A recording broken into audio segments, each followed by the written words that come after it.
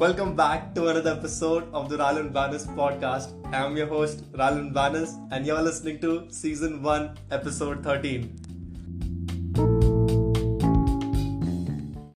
You guys just love me confessing to crushes. I feel like it's partly because you all don't got the guts to do so. Whatever be the case, today I got another crush confession for you. Listen to the end to get to know her reaction and most importantly, whether I get accepted or rejected. Like, I don't know how this boyfriend girlfriend things work. Like, we are out here chasing girls who are the same age as us, but if you see in general, a majority of the relationships, the girl is younger than the boy, even if it is 1 or 2 years. What's surprising is that I have female friends who prove it. They have boyfriends above their age. I inquired about it and they said that wasn't like it in particular. Guys, they be lying, alright? You just know it. Come on, they have improvised. We should too, right? Let's start hitting on girls younger than our age. Oh, wait a minute, that's illegal. Ah, crap. Never mind. What I said, which you thought was off topic, basically is the context for today's story.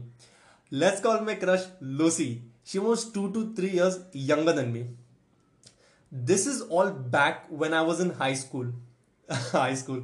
And I lived in the same neighborhood and went to the same school. We both went to school in the same bus. So back then, I admired Lucy, right? She had somewhat of a hoarse voice, unlike most high pitched voice that girls generally have. That pretty face and that gorgeous smile. She was a good person. I noticed that by seeing the way she behaved with each other. The smile you see, it always gets me. You got a pretty smile? Count me in. Every time I thought I should approach her, something felt odd, like something inappropriate. I'm just guessing in these overage relationships, the girl must be the one falling for him first, then vice versa. I missed a lot of opportunities to confess her in the past. I believe I was way too insecure back then and a nice guy. I don't know what foolish me thought, but I procrastinated the crap out of that confession. I friggin' graduated. It meant I wouldn't see her anymore. I realized the last thing I want to do is talk now. So I decided it wasn't meant for me and moved on. Most of you listening must be like, Rylan, we came here for the confession. You can't move on. What if she said yes? Guys, chillax. I do the confession. There's still a lot left in the story.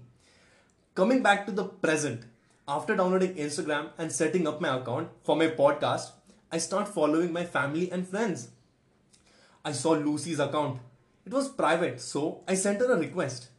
After a couple of days, she accepted it and started following me back. I hit her up in the DMs asking whether she recognized me. She said she did, and that's why she followed me back. She apparently liked my work. Bet she didn't know she was going to be in my podcast. I hope she's not listening because if she does, she'll relate to everything. So I started talking with her and became friends. After some talking here and there, I came clean. I confessed my feelings to Lucy. In my mind, I was like, please, please, please accept it. She left me on red for a while, but came back and started typing. I was like, oh my god, what is she going to say? And then she said,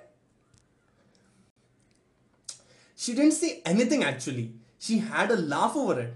Something else I forgot to mention, I had moved on. I didn't have feelings for her. I too had a laugh over it. On a serious note, I asked her about it and she said that she didn't quite feel the same way. And that's completely acceptable and we're still friends. Guys, if girls are not interested in you, be happy. She didn't waste your time and told you the truth. You both can still be friends. You don't need to act rude, ignore or ghost her. After all, you can't force somebody to like you. It's a reality. What can I say? There's a reason why they're called crushes and not boyfriends or girlfriends instead.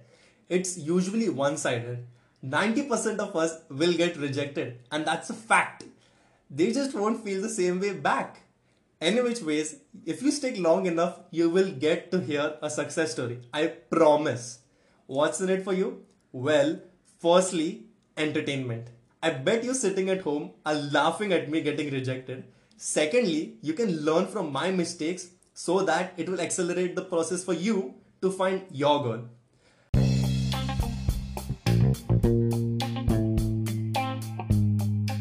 Alright lovers, drop me a follow on Spotify and follow me on Instagram to get early looks at my future podcasts. I upload teasers exclusively for my Instagram followers only. Lastly, share this episode on your IG story and tag me for a free shoutout. In the next episode, we'll be discussing how I overcame stage fright and how you can get over your fears. So stay tuned and peace.